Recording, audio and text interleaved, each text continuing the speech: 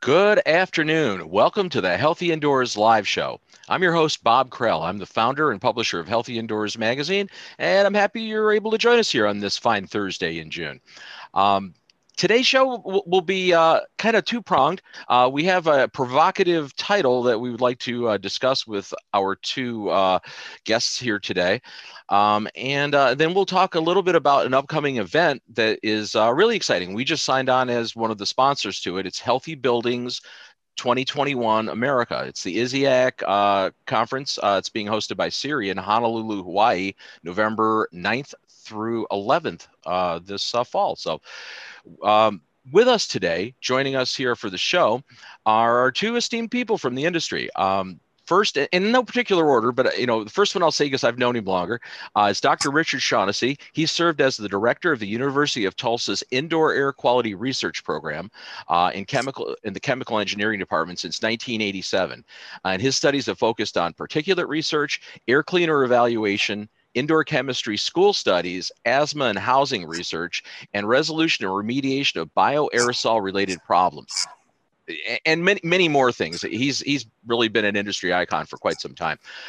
Richard and I met back, I think, in 1990s, so going way back there, and we'll have some banter about that. He also served as he was a past president of ISIAC, and he is the co-chair of this upcoming Healthy Buildings America event. So also joining us today is John Downey, who is a veteran of more than 45 years in the cleaning and disaster restoration industry. He's the executive director of the Cleaning Industry Research Institute, CIRI, and CIRI is the host organization of ISIAC's Healthy Buildings 2021 America Conference, which we just mentioned. So yeah, with that, so gentlemen, how are you? Welcome, welcome, welcome. Thank you, Bob. Great. So what I would like to do is also, welcome and acknowledge our moderator for the show and co-host today, Susan Valenti. She's the editor of Healthy Indoors magazine, and she's on board with us to actually probably pose some questions. I know she likes to do that. So I guess let's start out with the first topic. I mean, you guys saw the title of the show. Our first question here really was, is there really a disconnect in the industry between the research community and the practitioners in the field, the consultants and the people actually performing services? And I think perhaps there's no question there. We know that there is some sort of disconnect, and is that something that now is more of a concern for us, and how will we address that? So I guess I'll put that out there to you guys. Are we actually dealing with a situation that needs to be improved? Richard, you want to go first? Or you want me to give it a shot? Go ahead, John. Well, first of all, I come from a little bit different area of the industry, professional cleaning or carpet cleaning and disaster restoration. And I will tell you from the vantage point of that part of the industry, there's not just a disconnect, there's a nearly complete lack of awareness about the amount and type of research that is being done, especially among academic researchers, that are relevant to indoor air, indoor environments, cleaning directly and indirectly. It is, and frankly, me being somebody in the industry for 45 plus years, until a couple years ago, I didn't realize it. I mean, I was shocked to find out there was as much going on in that area as there is. So disconnect, I kind of describe it as two ships passing in the night. But one thing I really have realized, and it's a big reason why I am involved with CIRI, is that there is an interest among the people in the academic community in working with people who are practitioners, contractors. Not everybody, a lot really are fine not knowing we exist, but there is a critical core of people. Richard, probably the longest serving one of those, who understand that what we do is important, and what they do can really be helpful to what we do. Interesting point. Richard, do you want to take a run at that one? Yeah, I mean, there is a disconnect. There's always been a disconnect, Bob. I mean, when ISIAC started about 30 years ago, the people that started it, Jan Sundell, Olli Seppänen, John Gurman, Phil Morey, for the most part, they were researchers, scientists. Phil Morey, very much an exception to that, but although the mission has always been for the International Society, which is made up of 40 countries plus members, the focus is always really, in between the lines, they say it is to deliver the information to the population. Really, it's been more generating research and looking into the scientific aspect, and that's gone on for a long time. As I joined ISIAC, I made deliberate efforts to try and bring those two groups together. And I can say that with COVID, really it's kind of forced our hand. And by that, I mean, there is an absolute need that researchers connect. And there was information being asked for that they, we're talking about applied science that they had to come through with. And so that has changed somewhat the landscape, and I think in that aspect for the better. So, I mean, do you see that that maybe some sort of a paradigm shift, or at least a partial paradigm shift during the pandemic over these past, we're looking at like 13, 14 months now. Is that something that's going to stick? I mean, do you think that there's going to be more of a push toward getting applied research applications that actually will be impactful in the field, for practitioners in shorter order? Because, I mean, it seemed like there used to be a very long lag between some of the research that occurred and any of it getting distilled down to being actionable out there in the real world.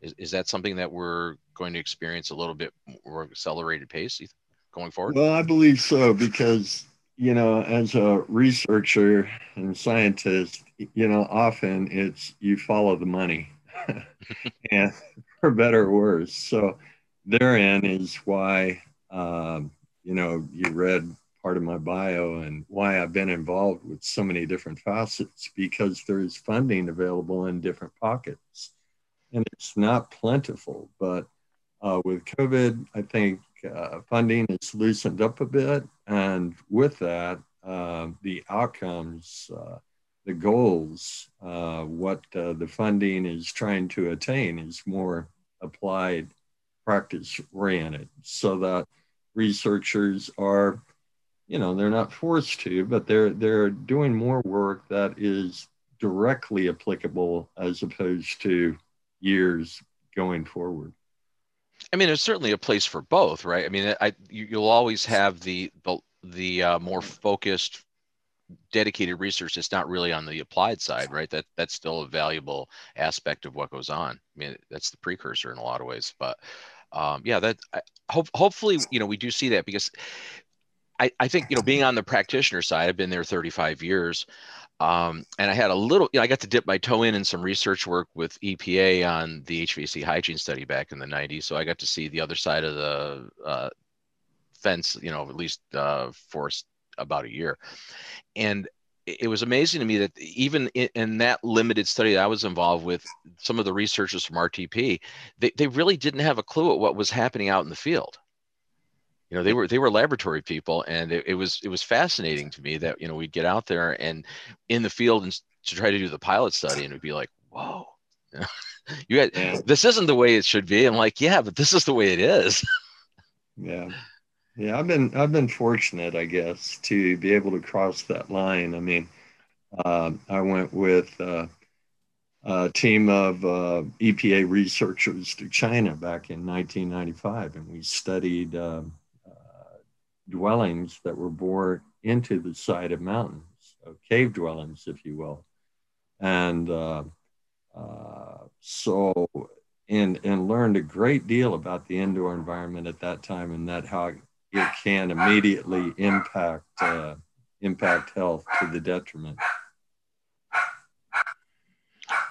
Somebody's dog is barking, but that's okay. That's the thing with live broadcasts. I mean, we have that. I mean, we actually don't have that here in the studio because we really, I don't allow my pit bulls to run wild here. But so so with that, John, with CIRI, just give us a quick overview of some of the initiatives that CIRI is involved with, as a research organization, or at least an organization in the cleaning space.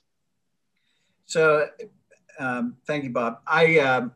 When you ask a question about the long lag between research and practice, to some extent, CIRI's job is to shorten the distance. I describe CIRI as like a connective tissue between research and practice. And I think it's important that there be an organization, maybe there will be at some point multiple organizations that will be involved in doing that. But as I mentioned when I first commented, I was surprised at how receptive, when I first got involved with some of the research scientists, just how receptive they were to the people on the practice side, what they do, how they do it.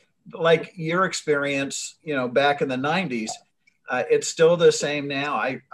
So I think that's an important part of it. As far as what CIRI does, I mean, we have research scientists who are on both CIRI's executive committee, and we also have a science advisory council. Richard is on the science advisory council. I think he's been on since CIRI began, which was in 2005 or 2006. So, we have that element, but the people we serve primarily are practitioners, whether it is contract cleaners, disaster restoration contractors, mold remediation contractors. All of those are, basically in our wheelhouse. We would like to basically bring the cleaning industry into a position where it is it is informed by the science. And I think if we can do that, we will make some pretty large strides forward in terms of outcomes. I mean, you could make that argument that almost every vertical in the indoor environmental industries, the collective industries, and there's so many verticals, we could go down the line, point by point, chemicals, asbestos, everything. I think there's, in my opinion, again, I've been in the industry for a bit, since the mid 80s. It still does seem like there's a pretty big disconnect. I've always felt that way, that, we'd go to the typical conferences we'd attend, and there would always be some academic-esque presentations, even at practitioner conferences. And there'd always be some fascinating information, but I would never see that ever getting, very often brought out into the mainstream. And so, to that end, obviously, we'll be in a little bit later here, we'll be talking about the event that you're both involved with, that is hoping to actually bring about a change in that aspect. And, Bob, I totally agree with that. I mean, when you bring together, a few years ago, we did this on behalf of the EPA. We brought together and on behalf of the Sloan Foundation, some of the top researchers in the country and some of the top practitioners. And it was almost like they were talking two languages. I mean, it really was. And it's unfortunate that the scientists knew what they were doing, but the practitioner was looking at it going, well, how does that help me? And the scientists really didn't understand what the practitioners are doing in the field. And this had to do with moisture and bioaerosol related problems. And a lot of the scientists didn't really know a lot about IICRC standards. So that, in a nutshell, tells you, if you don't know the S500 or the S520, or you don't know what practitioners have to follow, how can you serve them? And it was an eye opener. It really was. I mean, this is clearly a bidirectional issue, right? I mean, it's because the research community really does need that feedback from the field, right? From the practitioners. I mean, there's as a researcher, you'd agree, right? There's a value in actually getting that input to help you decide, especially for applied research, right? I mean, it's critical, isn't it? Yeah. And ISIAC, and to its, to their own benefit, I guess, but also for the whole, the entirety, you've got to give them credit because they have moved the Journal of Indoor Air. It now, with respect to every article, it has practical implications at the onset of the article. So they're trying to make those strides, but it's a slow process. It really is. I can see that being challenging.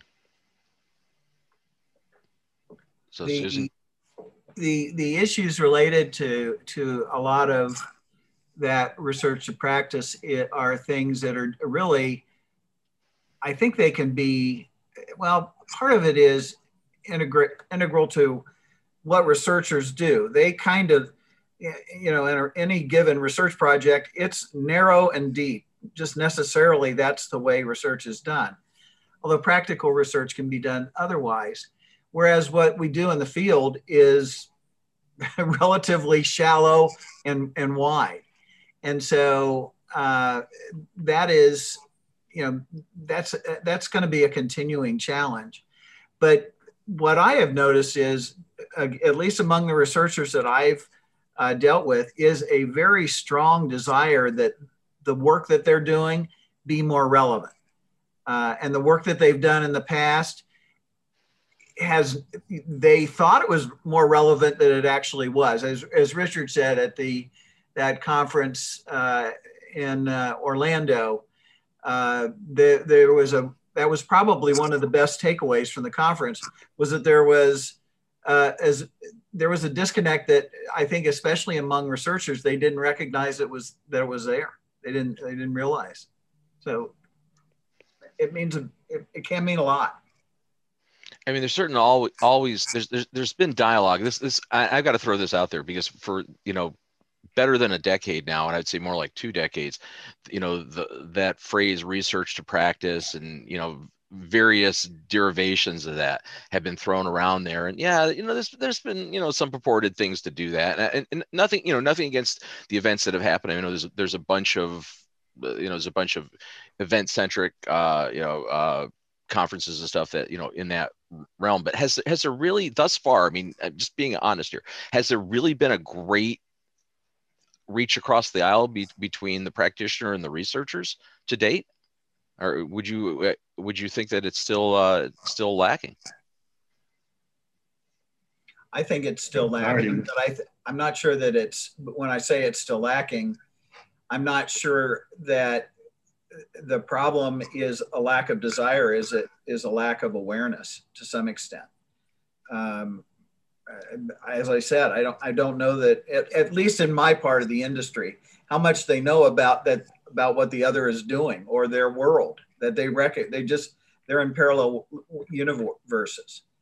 But that's where a conference like this comes in. And as I said, pitching my organization, CIRI, that's what our purpose is. Our purpose is to help build that bridge and make it more than just a conference that, when it's over, there are papers that go out from it. There's proceedings from it, and then on to the next thing, and everything else is forgotten.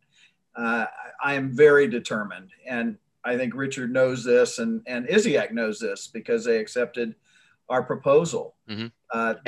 That isn't what, that is, the status quo is not acceptable to us. There's an opportunity here that we really would like to make it a turn, I guess, kind of a bit of a paradigm shift. I mean, this clearly is, there's an opportunity now, and we've mentioned this numerous times on our show over the past year, with the pandemic, right? It's acutely focused everybody, people in the industry, but even, end consumers, right, globally, on indoor environmental topics.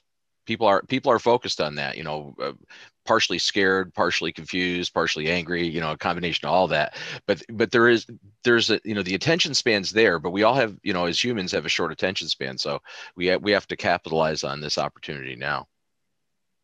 Yes, I agree. Hey, John, I'm going to throw out a question.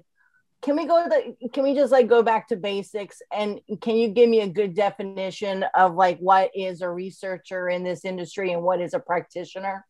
Because I think, sometimes lack of awareness goes back to the beginning, and we don't know who's playing what role. So let's start with researchers. For the most part, researchers come from academic institutions. They're doing research that is academically oriented. It's commissioned by government or perhaps other organizations such as Sloan, and I'm not sure exactly who all of them are. And that's the group that at least my part of the industry has missed. I guess that's the best way I can say it. Didn't recognize all that was being done. The other researchers are the people who do research for companies that manufacture and sell equipment and systems, and the tools that are used by practitioners. And there's some great research there, and we never see it because that's being done for product development purposes. They don't want to. They're just not going to share a lot of their information they aren't going to share any of their information if they can help it with competitors. They just don't see that as a as a good investment. And that's the focus that I've had in the past, was on trying to get that, and get that research out there, get them to divulge some of that information. It's just not happened. Practitioners, from my world, it's professional carpet cleaning, it's disaster restoration, floods, fires, smoke, it's mold remediation.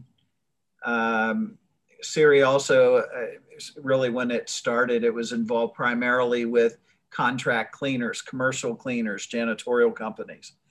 And really with you all, you focus on, lead and asbestos, and as well as mold and other areas on indoor environments. So that's a very, the practitioners are a very diverse world. Certainly, yeah. I mean, the sectors that that we deal with, and yeah, it's broad. There's just a ton of verticals. Right. So we lost Richard, and again, the joys of live broadcast. So we're working to get him back in the discussion here. So let's, Susan, are you okay for me pivoting over to the conference? Oh no, I was about to say, let's do that. It's time to pivot to the conference.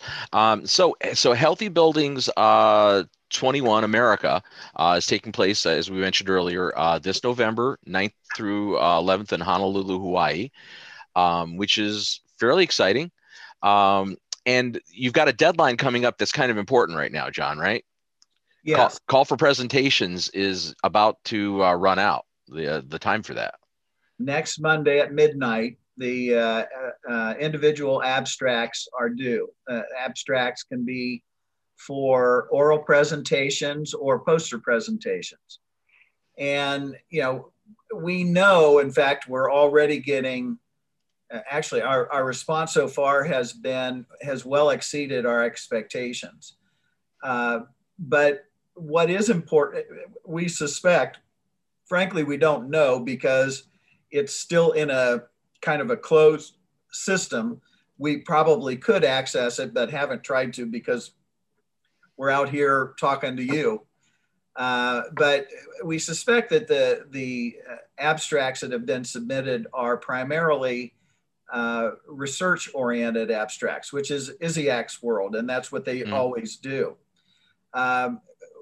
In order for this conference to be successful, we need to get participation from practitioners, including abstracts, presentations from practitioner perspective.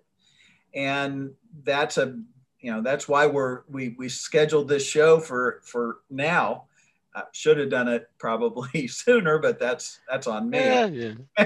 But you and also comment. You and Richard are making the rounds too. You're going to appear on IAQ Radio tomorrow.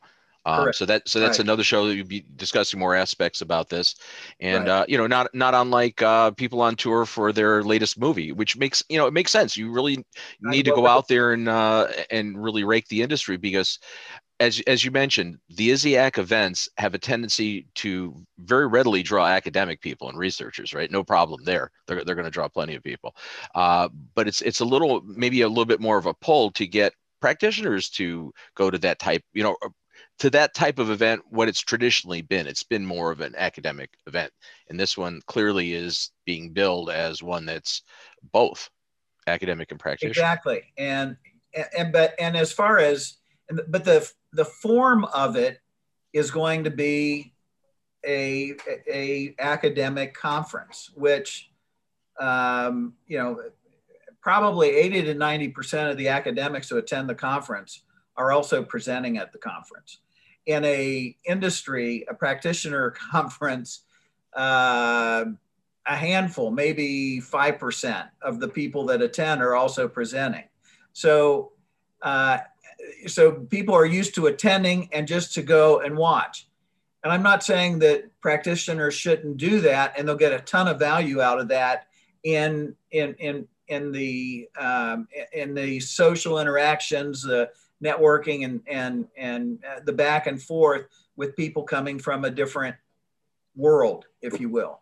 But what will really make this conference successful is if we also get presentations from practitioners. That would be practitioner presentations. And one of the things, and honestly, I feel responsible that I have not really, I recognized it, but did not focus on it until very recently. And that is that practitioners, they don't do research. And they may think that, coming to this conference and doing research, well, they don't have any research to do, or, are they supposed to throw something together and pretend that they're a research scientist? That in the way, that type of research wouldn't work. For one thing, it would be inferior and would be shown to be inferior because they're trying to do what they don't do. But what is really relevant, important, and practitioners can do is they can develop presentations based on the research that is done in business every day. And that is troubleshooting, figuring out, encountering problems, figuring out solutions. And then, so a researcher-based presentation would be based on basic, you could go look at COVID as an example. All sorts of problems developed, if you will, or challenges developed as a result of it. I mean, go or no go in terms of doing the work, PPE, worker safety, and things like that. What were you encountered with? How how did, what was the process you followed in order to develop a solution? And then what was the solution that you had? And how did it work out? And honestly, I would love to see some practitioner presentations where they talk about not just successes, but maybe failures. This is what we ran into. This is, this is the approach that we took, and it fell short in these ways. And by doing that, I think that would be incredibly valuable to the researchers there who could see that world.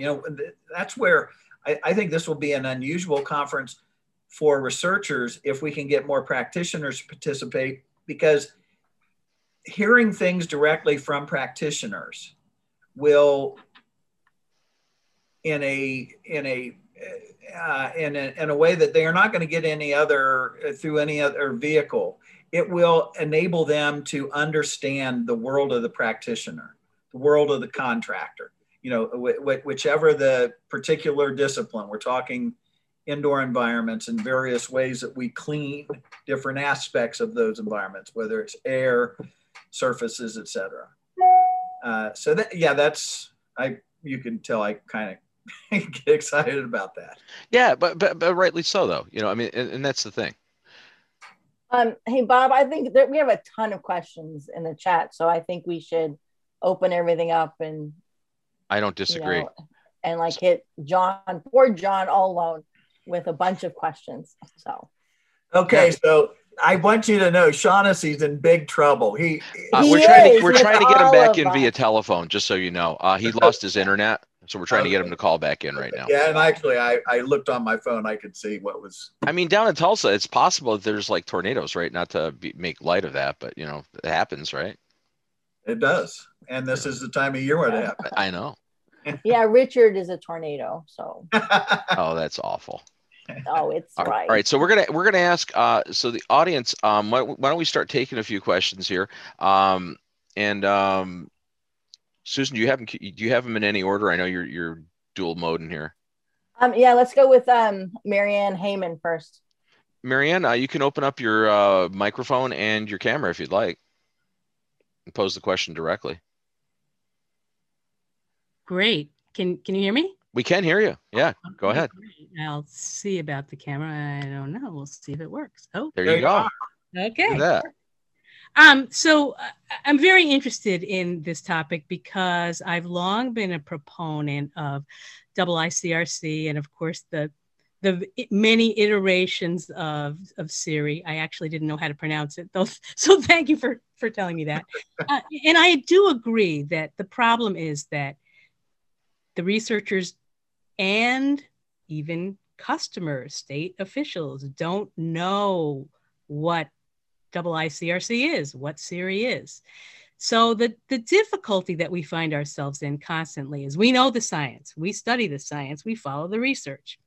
We get into the real world, we have projects going on, and contractors are hired that are clueless.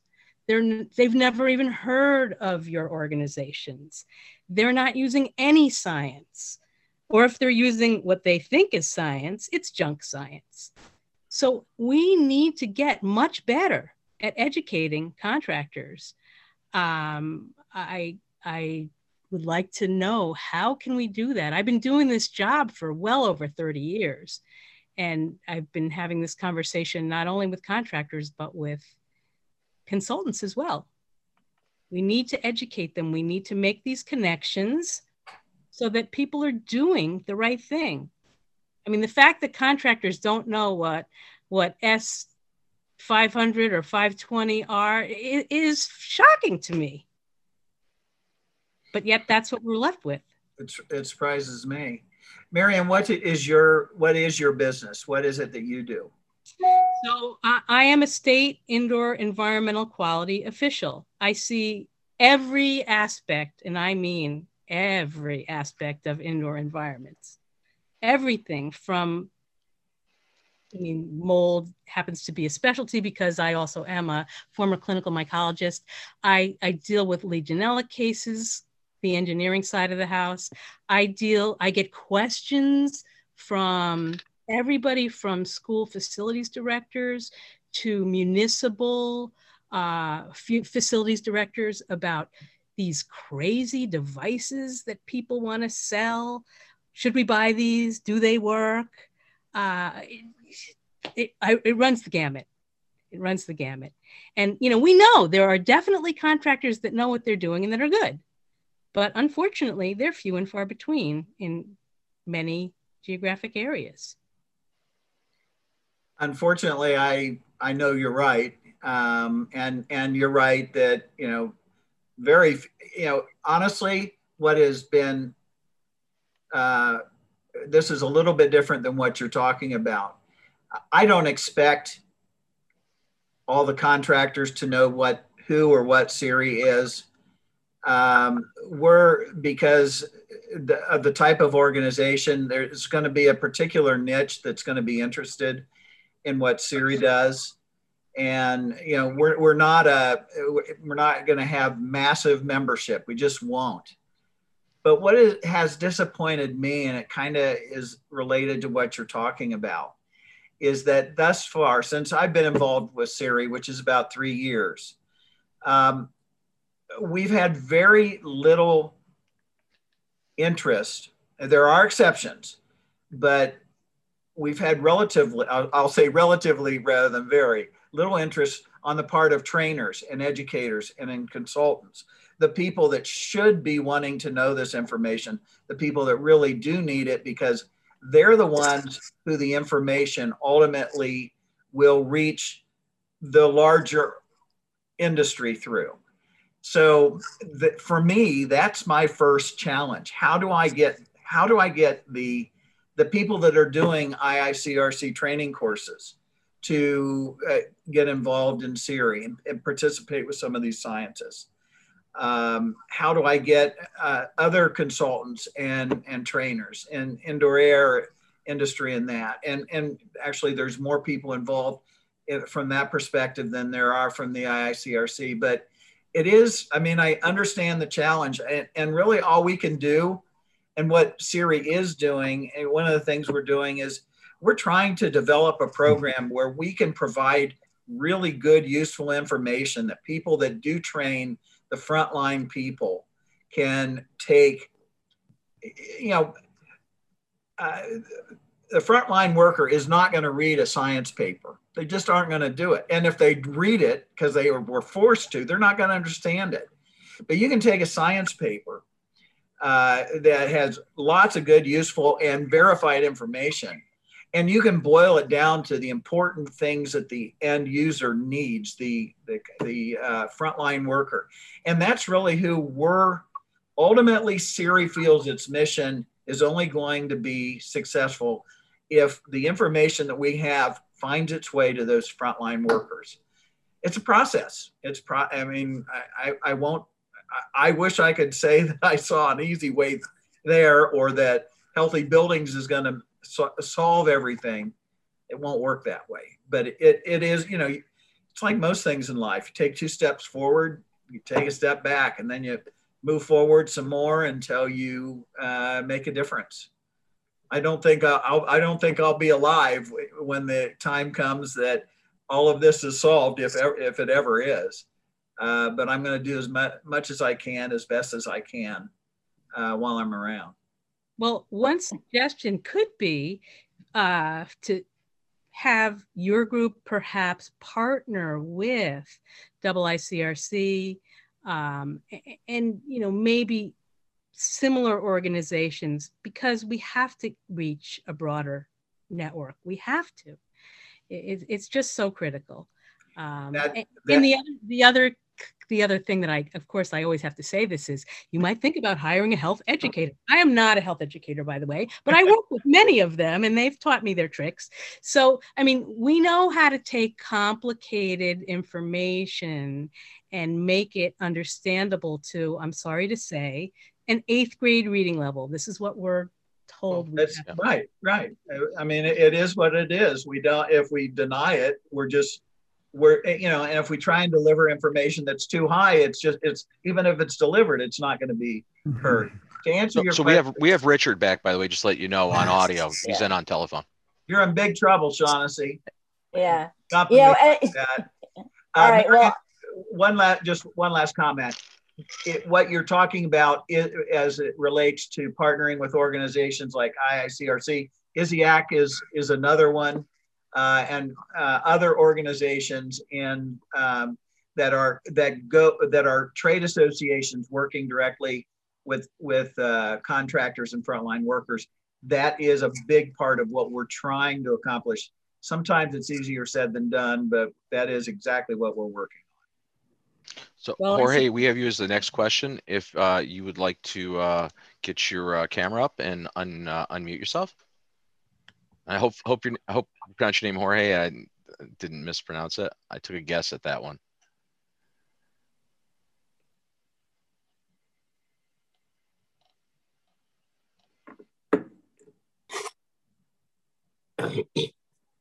We have your audio. You can speak. I'm George Mihails. It's George. I'm sorry. My turn. Yes, sir. Yep. Thank you. First of all, congratulations for this very relevant and timely event. I'm French national. I just moved to the United States. And since 2005, my partner and friend, we have been involved in developing and applying technologies for indoor environment from schools, residences, surgery rooms, and so on. We accumulated about 100 trials. We partnered with research institution. If you're familiar with Norway, SINTEF is the most relevant research institution in Norway. So we covered also like disaster restoration, Holocaust Museum in Prague after floods. Also, we have been involved in litigation when a construction company and tenant, they wanted to understand where the problems are about orders and so on. All this made me think that probably United States should be, and I moved myself to United States, might be a development platform or market for us. So my first question is, again, I'm very impressed by how genuine the issues you underline here, and we confronted all of them. In Viking style, sometimes really to deliver for 10 schools in Oslo area or university hospital surgery room in Oslo, where the surgeon had problem, headache, and so on. So we had to identify what contaminant caused this. And in all cases, we have been successful. But the issues you raise here, like researchers versus practitioners, and also standards, there are no standards really in this industry. But so my first question is, if you think we are welcome to give presentation at Hawaii conference, and whatever other suggestions, I will send you my coordinates. As I said, I'm in Washington, D.C. area.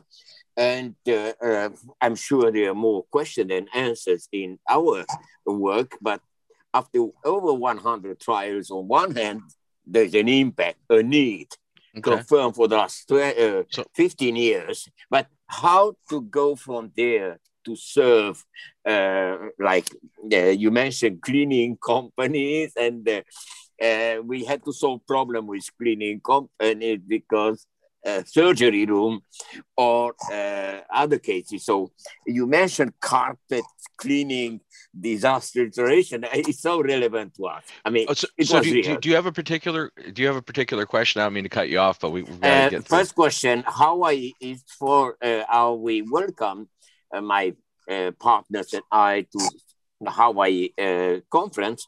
And if yes, I would appreciate your advice. And second, with whom should I have a first approach contact? Because all this is years of experience. So, John, I'll let you take that. Okay, so I got the first answer to that question is, of course, we want you at the conference. It sounds like you have a very, to my mind, very interesting and unique perspective on these items. And you've come from, did you say Norway, or I'm not sure? Yeah, all of you. We are mainly based in Norway, but and our project have been in Norway, Sweden, and Prague, the Holocaust Museum. We conducted others, but this is a real project. Okay, and my thought is, you have some specific, now the one thing about it is these types of the presentations, especially if it is in an oral presentation, are relatively short, and some of these sound like they may be fairly involved projects, but the presentations themselves are typically only run about 10 minutes. So you would have to find a way to basically develop an abstract that would be focused, and you could submit several abstracts based on different projects. That, I mean, that as I'm listening to you, that's what I'm kind of getting, is you've got some different and interesting projects. You've worked with some different types of businesses, and you could generate some pretty interesting. I think you've generated some pretty interesting information that could. John. We have a machine, several machines up and running in Norway.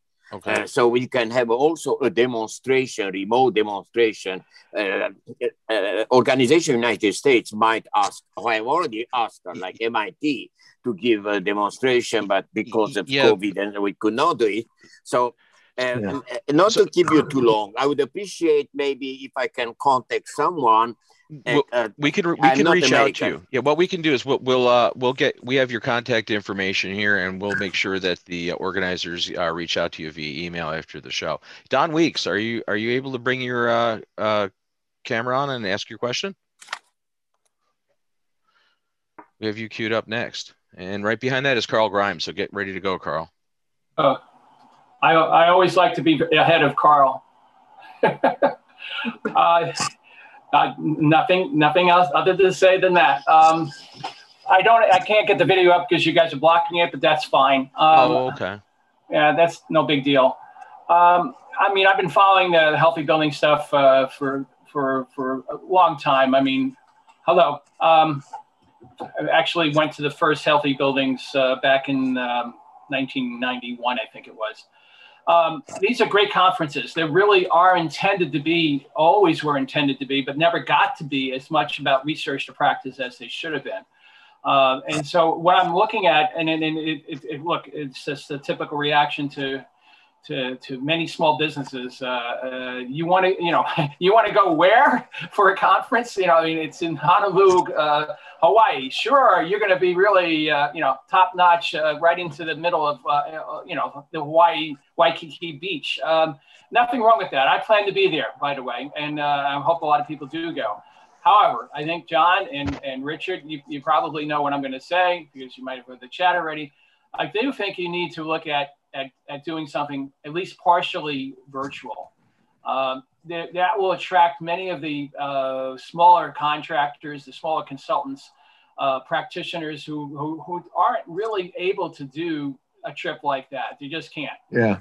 And it makes some sense to do something a little bit more virtual. So Richard, I'll let you speak. Yeah. Yeah, we're doing, Don,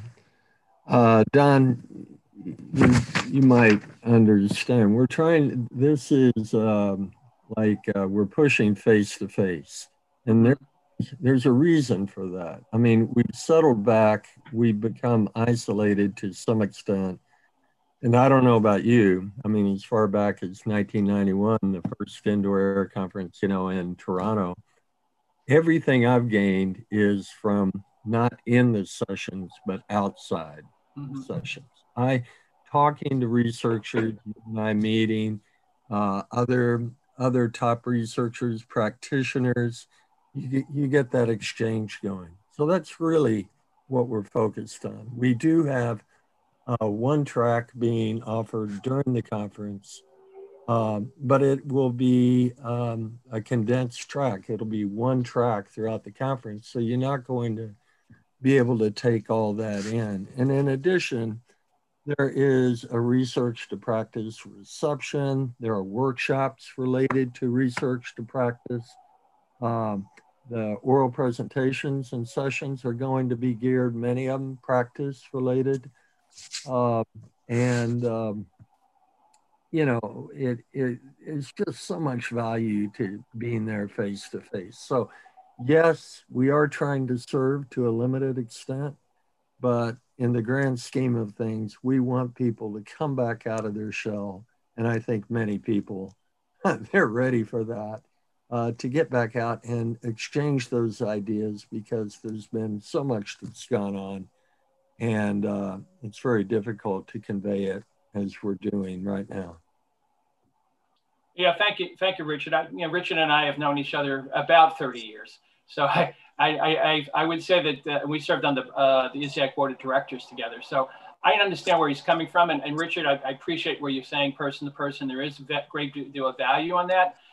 There's also a great deal of value of hearing, over the internet, these types of conversations that we're having right now, and other types of presentations that are out there. So I hope that there's a balance, and then in the future that there may be a little bit more of a live streaming and perhaps some recording too of sessions, so that people can get the information out there. So thank you for all you do, Richard. Thank you, and you too, John. Nice to see you. Thank you, Don. So next up, thanks Don. We have Carl Grimes coming up next. Yeah, hi everyone. Thanks for the opportunity to ask my question. And whether I follow or lead with Don Weeks, it's always a pleasure. So, the point that I want to make is that I think I've been talking to a number of practitioners recently too, and there's something that's come up that I think it kind of answers the questions that Miriam was talking about and everybody else is here. The difference between researchers and practitioners is a little more complicated than just that. It's also field practitioners. And the way I would describe it is that researchers in the context of funding, get to define their tasks. They get to select what they're going to do. Practitioners, particularly of research, pretty much get to choose the research that they want to apply, oftentimes in a company or a corporate or something like that. But a field practitioner is very, very different. The first thing they don't get to select their specific task. First thing they have to do is that when they walk into a situation, whether it's routine carpet cleaning, other cleaning, or disaster restoration, water damage, mold assessment, whatever, the first thing they have to do is figure out what is going on. What is there? And that's something that that even the IICRC S520, they tell you what to do, but there's very little out there about how to figure out what to do, how to identify conditions. Then they have to select which research to apply, assuming they're aware of the research. So I see this conference in a large extent of supplying information to practitioners, but then they have to figure out how to apply it. So and there is a question here, though, right, Carl? I mean, yeah, the last point that I want to make is how is the conference going to create the connection so that it's not one way of research teaching practitioners? How do practitioners teach research about the real world? Now, there's the question. Okay.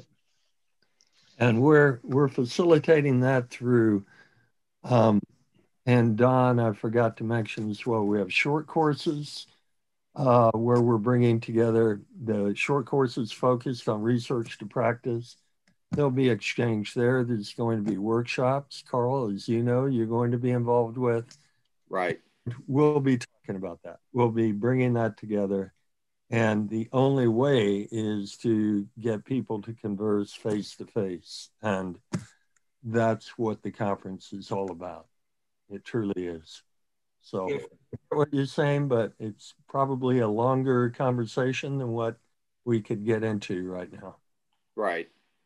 Well, I was gonna, if I could just add also, just briefly, and I kind of talked about it when I made my big pitch for practitioner abstracts. That's really how the researchers, you know, if we can get a critical mass of researcher-based practitioner-based abstracts that are focused on the real world. They don't have to be fake research abstracts. They're business, you know, we don't realize it, but we're doing research every day in our business. It's called problem solving. And so I think that is an important element in how we can make that connection. And that's a great point, John. I hate to say school the researchers, but I'm going to say it anyway. Well, but it's not even so much schooling; it's just exposing them to the other side of the coin. Because again, if and not to point anything, but if you spend your time on just on the research on a more of a laboratory side of things, you don't necessarily understand how things really happen on the planet, out in the real world. Because things are not built the way they're supposed to. They're not built to spec. People don't follow instructions. There's failures that you can't possibly anticipate out in the field. So, yeah. Completely agree. So and John's point is very important, Bob. We need the practitioner input. We want those abstracts. Otherwise, scientists are talking into a void, and that void is echoed back. Mm-hmm. So don't be intimidated in any way in putting together a short abstract. This is not difficult. Be a part of the conference on some level. Get this conversation going. That's really what we're striving for. And without the practitioner input, I feel like I've failed, and we don't want to do that. And also we need to remind our viewers, especially those who are watching it after the broadcast and not in the virtual audience seeing the live chat here, that you can get more information about this upcoming Healthy Buildings 2021 America event, which is again taking place in Honolulu, Hawaii, November 9th through 11th. At the website is hb2021-america.org. So, and you can see that up on your screen. So that's the website to get to. And again, the call for abstracts closes on June 7th, correct? Yes, Monday at midnight. Yeah. So you still have the weekend. Again, you can go to that website and go to the submissions tab there and get access to your submission process. And it's not that complicated, right? No, it really isn't. I mean, that's one of the things I think from a practitioner perspective, it can seem kind of intimidating. And that's why I want to emphasize, you don't realize how much you have already in terms of information and just focusing on a problem, an issue, how you addressed it, why you addressed it that way, and the result from it. It's as simple as that. And we don't call it a paper for a science conference, but in our normal business, but it works the same way. So yeah, that's really important. I think, to really stress this, that the only way this communication works is communication has to be bidirectional, right? I mean, it clearly can't be just research preaching to practitioners. It really has to be a feedback loop here, right? And that's one of the primary things you're seeking to create here with this event, correct, Richard and John? Absolutely. Excellent. So so we're getting toward closing time here. So I would like to give you both an opportunity for some closing thoughts. And I'm not sure exactly who would want to go first, but let's, I'll put it on Richard since he's on the phone. And I might get dropped off at any second. I know that's like there's no telling when you'll disappear again. So we might as well let you have your final word. That's all good. I think we've said it all. If we don't have practitioners there, if we don't get that input, it's a failure by my means. ISIAC conferences have been going on for a long time. We tried to bridge in the Healthy Buildings Conference research to practice. This was done to some extent back in Austin so many years ago, but we're really pushing this year. I would say is a quantum leap in trying to get ISIAC to come across the line and create that exchange and be a part of it. So we need, we absolutely are looking for your participation in every aspect of the conference. John, so pass it to you. I could probably just say it in one word: Hawaii.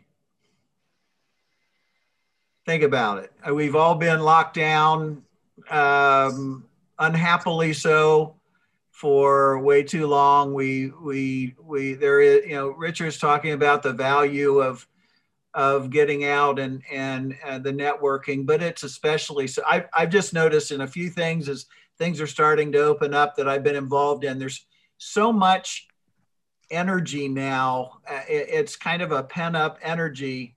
I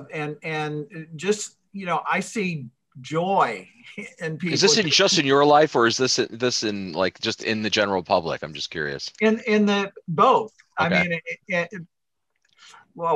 I don't. If I'll get off on a tangent, a family tangent, we don't want to go there. But it was positive. But Hawaii obviously is a great place. It's not near. I mean, a lot of times people worry about the cost. It really isn't. I mean, you can get a flight to Hawaii from the Midwest for $600 or $700 round trip. The price actually from the East Coast too, John. We actually did some pricing on that. I was shocked because I was like, oh, it's going to be $1,500 to fly there. It's like, no, it isn't that much more expensive than going to a mainland conference. Right. Yeah. It's really not. Yeah, hotel prices are pretty low too, to be honest. I was going to say the other thing, and this is where, actually COVID helped us. And that is we were able to negotiate really good pricing on hotels. The prices for the conference center were very reasonable. Hawaii does not have a great reputation for being easy to work with in terms of cost, but because of COVID and their desire to get people back on the islands once things break, and we were very confident that things are already breaking loose and we're going to be in good shape. So I really don't think cost is, if you look at it, is going to be a difficulty for most people. And moreover, right, than cost is what your goal for this event is admirable, and I think it only works if we can, if you can get people from both sides of the spectrum there, right? So it's important. I mean, certainly the academic representation will be fine at an ISIAC event. There's no doubt, right? But certainly the practitioner side needs to be there. I think this is an important opportunity to literally actually bridge that gap a little. So we're really excited for it. That's one of the reasons we jumped on board with you guys as one of the sponsors for the event. We definitely think it has a ton of merit. I appreciate that. So before we go, I just want to go over our standard propaganda here from Healthy Indoors. So obviously the Healthy Indoors live show is part of Healthy Indoors. We are a global digital media company. We do a lot of other things. At healthyindoors.com, our homepage and website, you can get to all the back issues of our magazine. And as of next month, we'll actually be 8 years in existence, which is pretty cool. So that's on the magazine tab. All the back shows for Healthy Indoors live, as well as our new show, which we just debuted just a tad ago, right? The Healthy Indoors after hour show, which is a once a month show. And we also have audio podcasts of everything we're doing. More importantly, I want to stress to everyone is the opportunity to get on our community. We have launched a online global community for the world that's indoor environmental centric. There's never been anything like this before. So we're super excited about this project. It's been in the works for a while and it's come to fruition. This is a platform that you can actually register to be part of for free. It's much more than just social media. It certainly operates like social media. You can get a look here. So it may have that look of a thread on LinkedIn or a thread on Facebook, but it's so much more.